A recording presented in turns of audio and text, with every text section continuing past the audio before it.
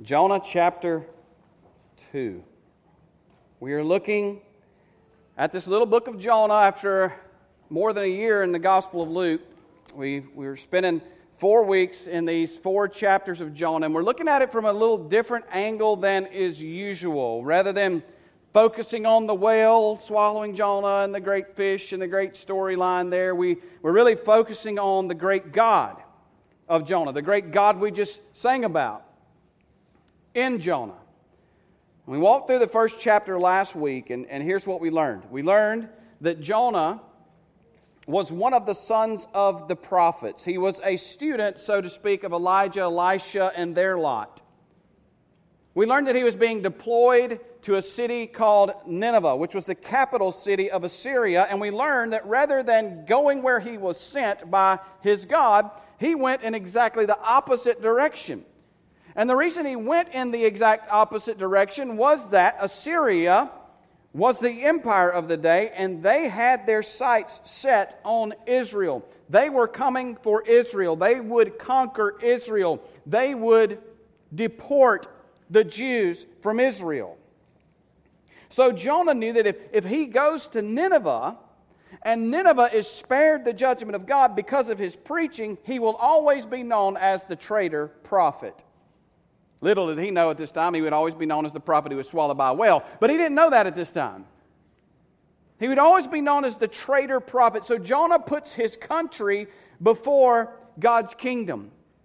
He puts his role as a patriot above his role as a prophet, and he runs. But God is not frustrated. God sends a powerful storm that causes the sailors to interrogate Jonah in a panic and then in desperation throw him into the sea in order to save the ship and their lives. And we left Jonah sinking and hopeless last week until right at the last moment, the whale saved the day. The whale wasn't judgment. The whale was salvation. He saved the day. And now we come to Jonah chapter 2, and there's a stark shift between Jonah 1 and Jonah 2. I mean, if you noticed last week, it felt like we were running a marathon almost. Like Jonah gets a word from the Lord. Jonah runs onto his ship. He's heading to Tarshish. A storm comes. The sailors cast lots. They're throwing the cargo overboard. They're fighting to get to the land. They throw Jonah into the ocean. Jonah's sinking. Jonah's dying. A whale swallows Jonah. And now we come to Jonah chapter 2, and it's just like we hit the pause button. We move from action to where everything slows. And this poem that we come to in Jonah chapter 2, it kind of has the effect of just suspending the action. And it makes you think of Jonah suspended in the sea. It has the effect of just bringing some quiet and some stillness to this little book. And it makes you think of the quiet and the stillness and the darkness of that fish that was now Jonah's new address for a few days. So you're going to see this slowness. It'll pick back up next week, have no fear. It'll pick back up in chapter 3 and 4, but we just suspend the action here for a moment to hear what's going on in Jonah's mind as he's in the belly of this fish. Jonah chapter 2, verse 1, Jonah prayed to the Lord his God from the stomach of the fish. That seems common sense, doesn't it? There's not much else he can do. So he just prays to God. And what do you pray in a situation like that? Like, what do you say in a situation like that? I want to propose to you that what Jonah prayed was not really his own words entirely, but I think what Jonah prayed in the belly of that whale were really songs that he had sung his whole Jewish life. You ever been in those points in time where you just really can't pray, and then what do you wind up doing? You just don't know what to say to God, and you just stop and say, "Oh Lord my God, when I in awesome wonder consider all the worlds your hands have made. I see the stars. Hear the rolling thunder. Thy power throughout the universe displayed. Then sings my soul, my Savior God, to Thee, how great Thou art, how great Thou art. Or, I need Thee, oh, I need Thee, every hour I need Thee, oh, my Savior, don't leave me. Praise God, from whom all blessings flow. Praise Him, all creatures here below. Praise Him above, you heavenly hosts. Praise Father, Son, and Holy Ghost. Come, Thou fount of every blessing. Tune my heart to sing Thy grace. You see, the songs of our faith are rooted deep in our souls. And when we get to the point where we have no words, what comes out are those songs of our faith, those hymns of our faith that have been stored in our heart through week after week after week and month after month after month of singing them and hearing them and memorizing them, even though we didn't know them memorized. And I want to propose to you that Jonah is in the belly of that fish, and what he prays are the songs. You know, the Jewish hymn book was the book of Psalms, right? And I want you to listen to Psalm 69. Just some excerpts from Psalm 69, verses 1 and 2, and verses 14 and 15. Listen carefully to what the psalmist writes, and then as we read on into Jonah chapter 2, I think you're going to pick up some of this.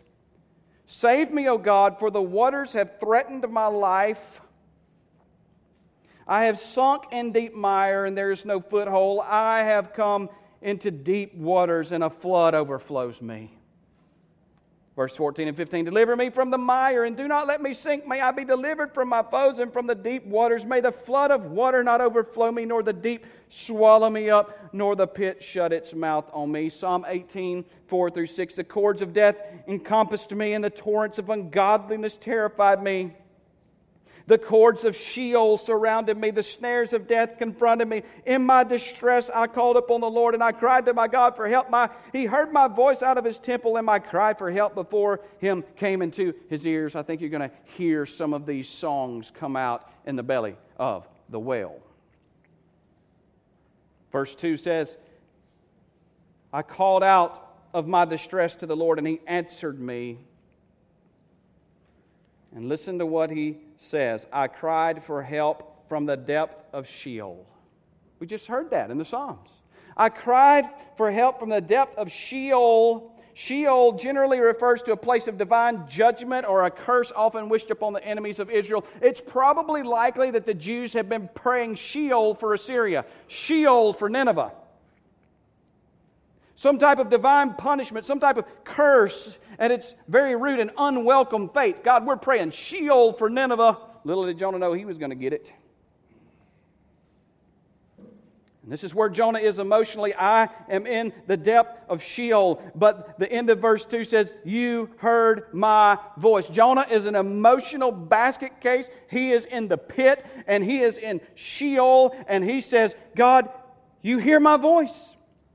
And maybe this morning, just free of charge, as a side note, you walked into this room and you feel like you are an emotional basket case. You are at the end of your rope. You are at the bottom of your pit. You can't take any more. You can't handle any more. You have had it up to here. There is nowhere to go from here but up. You feel like you are in the depths of Sheol. I want you to know God can hear you from the depths of Sheol. You don't have to pull yourself up by your bootstraps. You don't have to get your life all in order. You don't have to pay some kind of penance to God to get Him to hear you. You just need to repent of your sin and throw yourself on His grace and mercy and call upon His name. If He can hear Jonah from the belly of the whale, He can hear you from whatever belly of crisis you might find yourself in this morning. Verse 3 he says, For you had cast me into the deep, into the heart of the seas, and the current engulfed me. All your breakers and billows passed over me. You have cast me into the deep. Now there's some options here. Jonah could have said, man, of all the boats to pick, of all the days to set sail, why can't I have just waited till tomorrow? Who would have known that there was a storm brewing? If I would have just waited till tomorrow, if I would have just picked a different boat, a different crew, You know, what are the chances? Those guys cast lots. Come on. Talk about an unlucky day. That's one way Jonah could have looked at this. A series of very unfortunate events. Or he could have looked at it as like, well, you know, I got myself into this mess. I deserve it. Here I am. I guess I'll just rot in the belly of the whale. I mean, I ran. I jumped on the boat. I slept on the boat. They threw me over the boat. Fish swallowed me. What did I expect? Get what you deserve, right? But Jonah didn't see it that way. Jonah didn't see it as a series of unfortunate coincidences and events. He didn't see it as, well, this is just punishment for me and I deserve it. He says, you, God, cast me into the sea. It wasn't the sailors that picked me up and threw me overboard. It was you, God. You threw me in. And then in verse 4, he goes on and says, so I said, I've been expelled from your sight.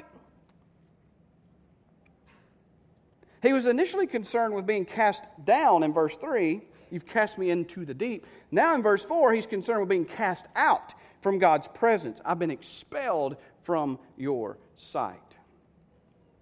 Now let's just stop here and let's just step aside for a moment. Jonah says, I've been expelled from your sight. We know what it means to be expelled from school, right? You get expelled from school, you get kicked out for the year. Anybody here been expelled? You just want to confess that sin? Raise your hand high if you've been expelled from school sometime in your life. Really? Both of you? I'm seeing you after the service. I want to hear the story. I was not do not leave until I hear what happened. Wow, I'm not talking about suspended, expelled. Okay? There's also something called playing hooky, right? You skip school. How many of you skipped school one time? Yeah. And some liars in the balcony up there, but we'll talk to them after the service too. We all skip school. We know there's a difference in being expelled and playing hooky. And I'm just remembering back to chapter 1. It seems to me Jonah played hooky. He's blaming God for expelling him, and Jonah's the one playing hooky here. In verse 1, we read, I'm going down to Tarshish to get away from the presence of the Lord. And now he's like, oh, God's cast me out of his sight.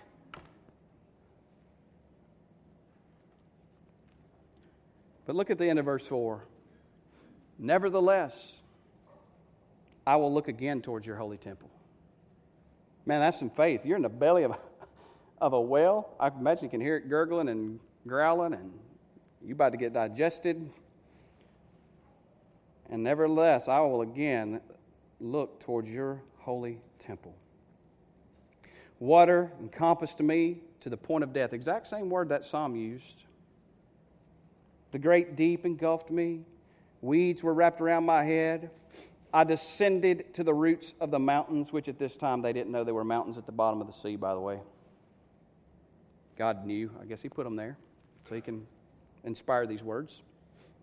The earth with its bars was around me forever, but you have brought up my life from the pit, O Lord my God. Jonah's waywardness and rebellion have brought him low. Jonah believes that God's faithfulness will raise him up.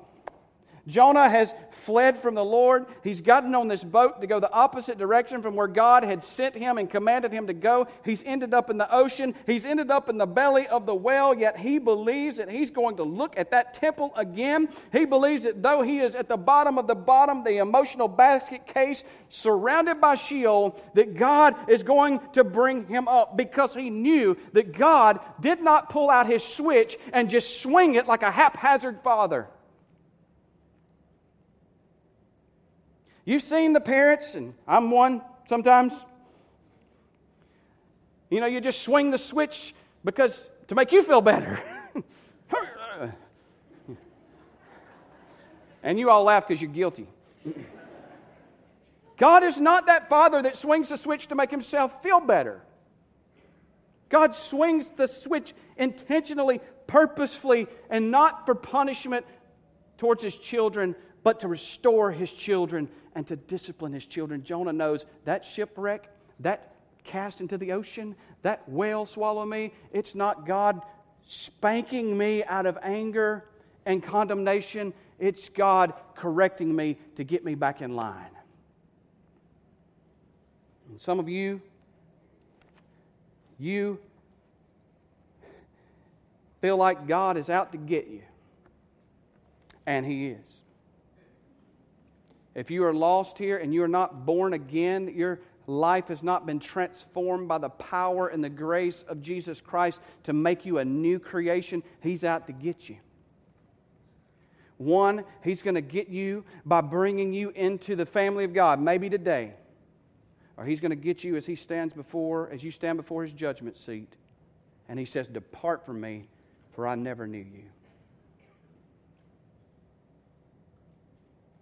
And if you're a Christian here today, if you're a believer here today, and you have been transformed by His power and grace, and you just feel like God's out to get you at every turn, let me tell you, it is not to punish. It is never to condemn. Those who are in Christ Jesus have no condemnation. You will not be punished. You will not be condemned.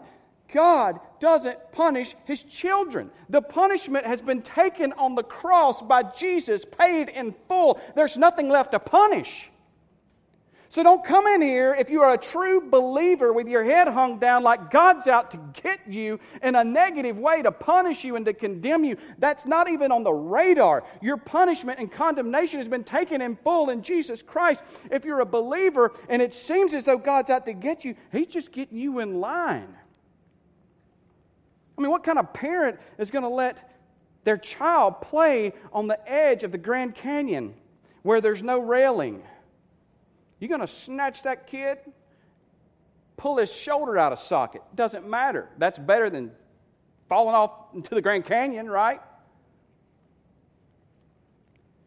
And sometimes God will snatch our shoulder out of socket to keep us from falling off the Grand Canyon, and that is not punishment and condemnation. That is love. Deep love. Restorative love. Hebrews 12 tells us in verses 6 and 11, "For those whom the Lord loves, He disciplines. And He scourges every son whom He receives." So if you think you're a Christian and you're living neck deep in sin and you're not catching it, red flag, alert. If you're a Christian and you're living in sin, hidden sin, secret sin, whatever kind of sin, and you're not catching it from the Lord, red flag, because He scourges every son whom He receives. It is for discipline that you endure. God deals with you as with sons. For what son is there whom his father does not discipline? But if you're without discipline, of which all have become partakers, then you are illegitimate children and not sons. Furthermore, we had earthly fathers to discipline us, and we respected them. Shall we not much rather be subject to the Father of spirits and live?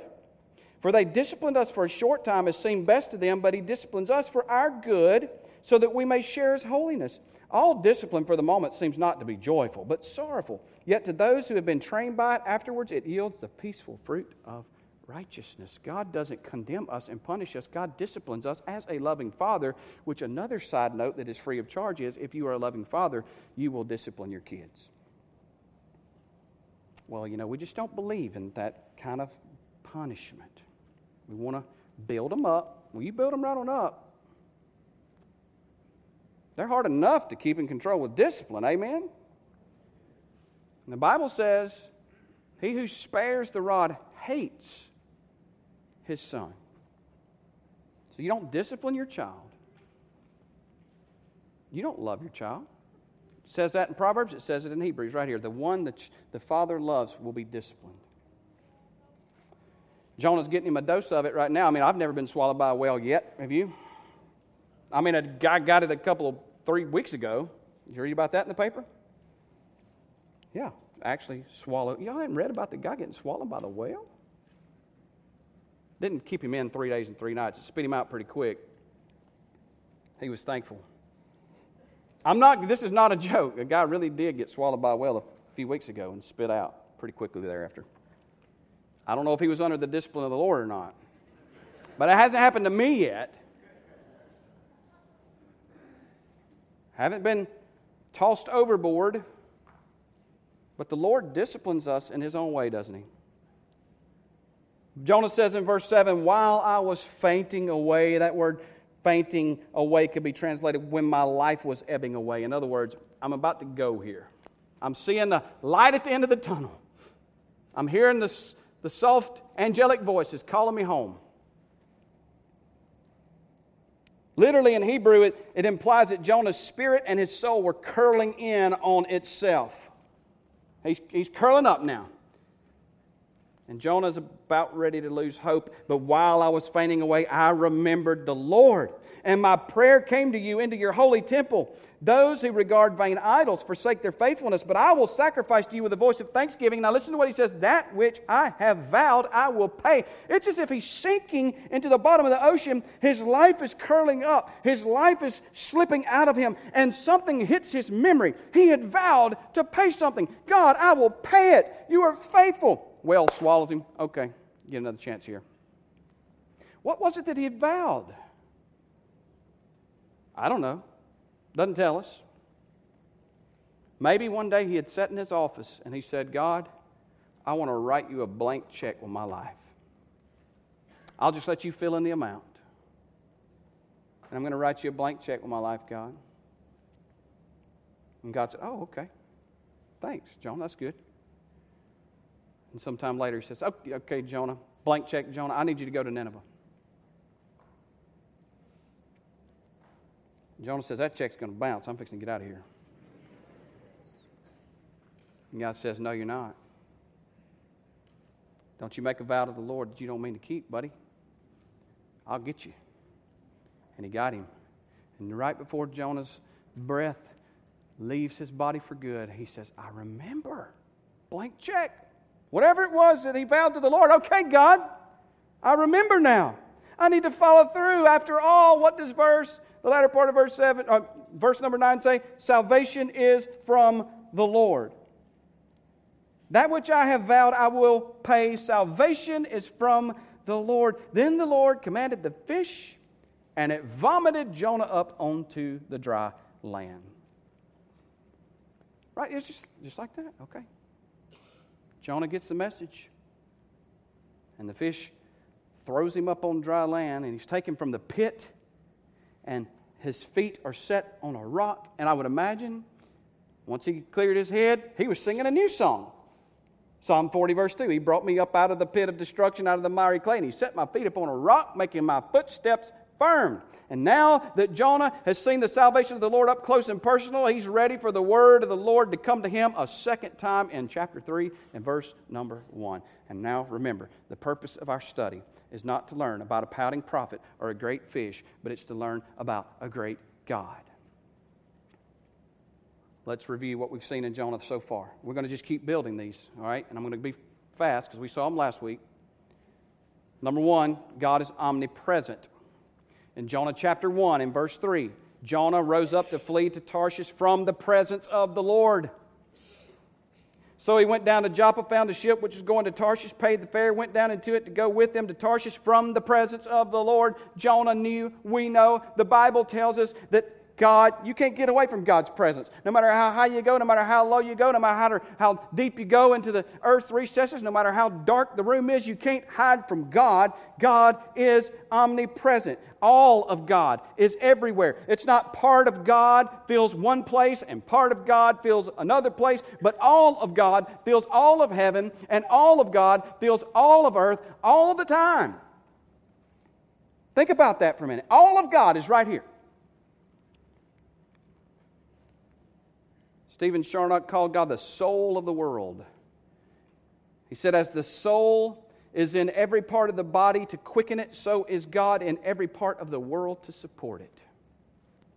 God is omnipresent. God is omnipotent. In verse number 4 of Jonah chapter 1, the Lord hurled a great wind on the sea, and there was a great storm on the sea so that the ship was about to break up. God said, Jonah, you think you're going to run from me, but I can stop you just like that. So he hurls a great storm at the great ship until the great ship was just about to break up. And think about this. God hurled the storm at just the right time in just the right place, and he put just enough pressure on that ship that they all thought it was going to break apart, but it didn't break apart.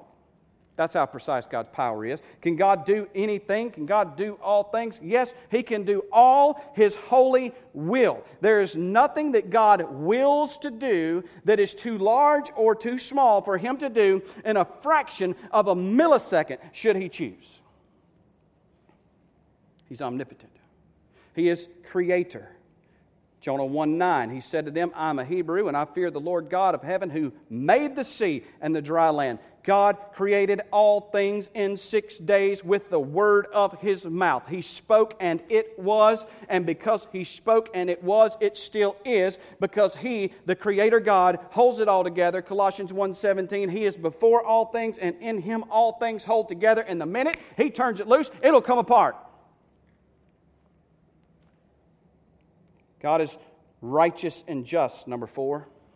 In chapter 1 and verse 14, they called on the Lord. These are the pagan sailors who've been crying out to their gods. They called on the Lord and said, we earnestly pray, O Yahweh, do not let us perish on account of this man's life, and do not put innocent blood on us, for you, O Lord, have done as you please. In other words, we recognize that you are a righteous, perfect, holy God. And because you are righteous and perfect and holy, you are just. And we know that you will not overlook sin. We're about to throw this guy into the ocean, God. Please, righteous and just God, realize this is your doing, not ours. Don't punish us for this. He is righteous and He is just. And we talked about last week, I'm tempted to do it again, but I'm just going to refrain. We talked about last week the problem that you can't justify the wicked or condemn the righteous without being an abomination to God. That's how righteous and just God is. And yet in His wisdom, He was able to forgive us and to make us righteous legally through His Son, Jesus Christ. Number 5, God is sovereign. Chapter 1 and verse 7, each man said to his mate, come, let us cast lots, so we may learn on whose account this calamity has struck us. So they cast lots, and the lot fell on, surprise, Jonah. How did those lots fall on Jonah? Because the lot is cast in the lap, but its every decision is from the Lord. Sovereign. Chapter 1 and verse 17. The Lord appointed a great fish to swallow Jonah, and Jonah was in the stomach of the fish 3 days and 3 nights. That fish was swimming along, and God said, we're fixing to put in some new GPS coordinates for you, buddy. You better get over here by this boat because they're fixing to throw my man out. I want you to swallow him. You remember Jesus told Peter when he needed some tax money, go out there, throw your hook in the lake, first fish you catch, open his mouth, pull the money out. I bet you Peter took that money, put it in his pocket, and said, I'm going to try that again. I'm going to do that again. God is sovereign over creation. He exercises rule over His creation. And now we come into chapter 2, and look what happens in verse 3. You have cast me into the deep, into the heart of the seas, and the current engulfed me. All your breakers and billows passed over me. God was in control of Jonah being cast overboard. And verse number 10 of chapter 2, the Lord commanded the fish, and it vomited Jonah up onto the dry land. God had sent the fish over there at just the right time to swallow Jonah, and at just the right time, God said, spit him out. God is sovereign. He works and accomplishes and brings about all things according to His perfect will. No event in creation falls outside of our God's providence. He's not up there going, oops, didn't see that one. How am I going to fix this mess they've made? No. God is in control. He is unshaken. He is unmovable. Nothing happens outside of His jurisdiction. Even Jonah getting tossed overboard. All of our actions are under God's providential, wise, good care. For in Him we live and move and have our being. Listen to this quote by Sinclair Ferguson as we think about the sovereignty of God and how relieving it is that God's in control and you not. Few principles are more important in the Christian life than the practical recognition of the sovereign God and His gracious determination to draw us near to Himself, whatever the cost may be. When His purposes involve afflictions and sufferings of any kind, the knowledge that He is sovereignly overruling is the only thing that can preserve us from a craven fear or a sense of despair and bring us a measure of joyful and willing acceptance of our situation. Only when we recognize that God's aim is to make us like Christ and that He works all the events of our lives together for this purpose will we begin to rejoice in the good that is produced out of tribulation. That's why we must believe that our God is sovereign, or we will despair in days like these. Number 6, God is saving. In verse number 6, it says, "You have brought up my life from the pit, O Lord my God." Who did it? God brought up his life from the pit. In verse 9, salvation is from who? The Lord. It is God who saves. Think about the lengths that he went to save those sailors. You know, they're just minor characters in the story, but you think about this. Those pagan sailors got on that boat that day, absolutely oblivious to the fact that Jonah was getting on there running from God. Oblivious to the fact that they were about to catch a storm like they haven't caught before. Remember, they feared a great fear last week? Oblivious to what was about to happen. They are on their knees in this storm, praying to all their false gods, their idols. And by the end of chapter 1, they're calling on Yahweh. They're calling on Jonah's God. Think about what God did for these. He took a wayward prophet and said, all right, I'm going to put you on this boat, send you to Tarshish. We're going to scare these guys half to death.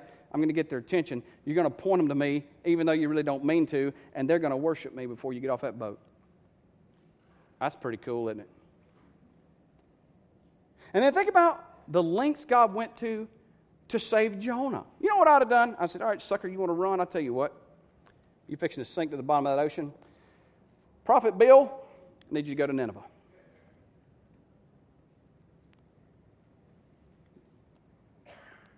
But God didn't say, all right, Jonah, I'll use Prophet Fred over here. Think about what God does. He says, get on the ship, big boy. I'm going to send a storm, and I'm going to rock that boat to the point that they pin you as the problem, and I'm going to have them throw you overboard, and you're going to sink, and as you sink, I'm going to send a whale, and I'm going to swallow you with that whale, and I'm going to save your life, and I'm going to spit you out on land. I'm going to give you another chance. That's crazy. Is it not? Like, who would God do that for besides Jonah? I mean, Isaiah 43, I bet Jonah can relate. Isaiah 43, 1-3, but now thus says the Lord your Creator, O Jacob, and He who formed you, O Israel, do not fear, for I have redeemed you. I have called you by name. You are mine. When you pass through the waters, I will be with you. And through the rivers, they will not overflow you. When you walk through the fire, you will not be scorched, nor will the flame burn you, for I am the Lord your God, the Holy One of Israel, your Savior. Jonah passed through that water, and that whale swallowed Jonah. And God saved Jonah. And then think about the lengths he went to save Nineveh. Wicked, ungodly Nineveh. You going through all this trouble for that bunch, Lord? Not getting away, Jonah. Not today. You got to go to Nineveh. I'll save some sailors on the way. I'll save you on the way. And I need you to go to Nineveh so that I can save Nineveh. It's like God is unstoppable. And we read these things and we think, how crazy that God would do all of this to save somebody. I want you to think about this. For those of you that are waiting on a whale to swallow you to prove to you that God wants to save you this morning, just want you to follow me. God tells Jonah, go, I need you to save Nineveh. And Jonah runs the other way. But in eternity past, God the Father looked at His Son, His exact image and representation, and He said, I need you to save me a people. And Jesus humbled Himself, and He took on the form of a servant. And He came to this earth, and He lived an obedient life, even to the point of death on a cross, to save. Jonah gets on that boat, and he lays his head down to sleep because he is so weary from running from God. He sleeps through the storm, and yet Jesus gets on the boat, and as the storm rages, he sleeps in perfect peace and perfect faith with his Father, and he just wakes up and says, just be still. Jonah gets thrown overboard, and he is facing death. He is facing death, and you know what he's doing is he's going down, he's singing the Psalms. He's singing the Psalms. And Jesus Christ went to the cross, and He's facing death. And you know what He does on that cross? He sings a psalm. My God, why have you forsaken me? That's the first line of a Jewish hymn in the Psalms.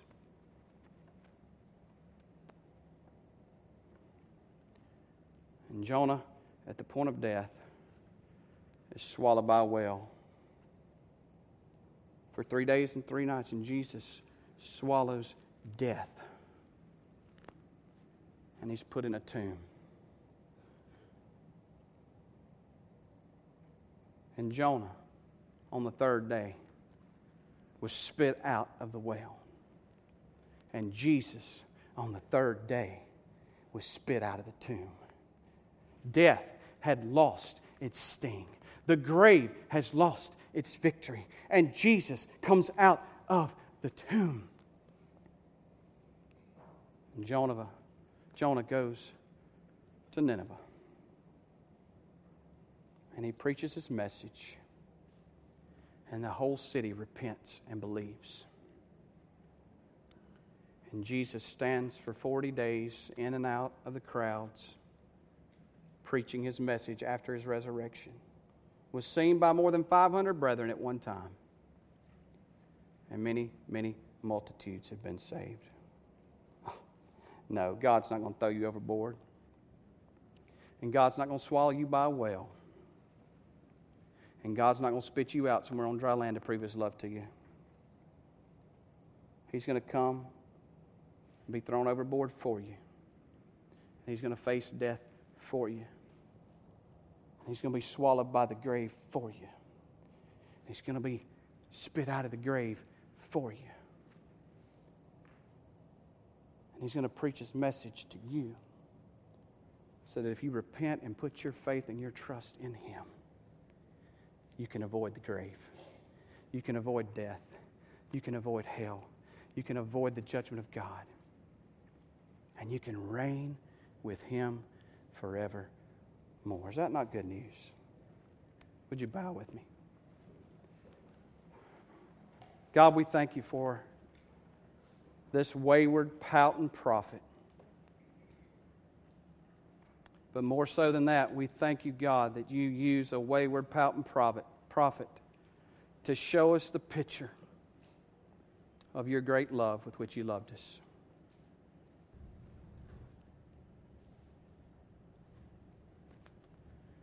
God, there may be somebody here this morning who's sinking in the pit of despair.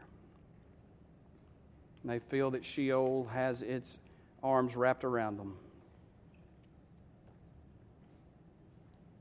I pray that You would give them the courage and the boldness and the faith to call upon Your name.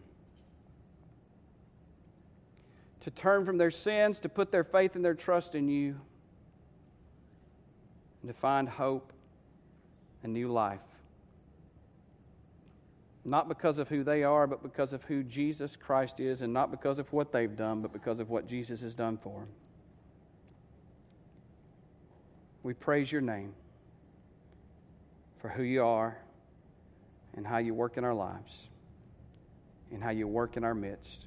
Oh, omnipresent, omnipotent, creator, just and righteous, sovereign, saving God. And it's in Your name we pray and ask these things. Amen.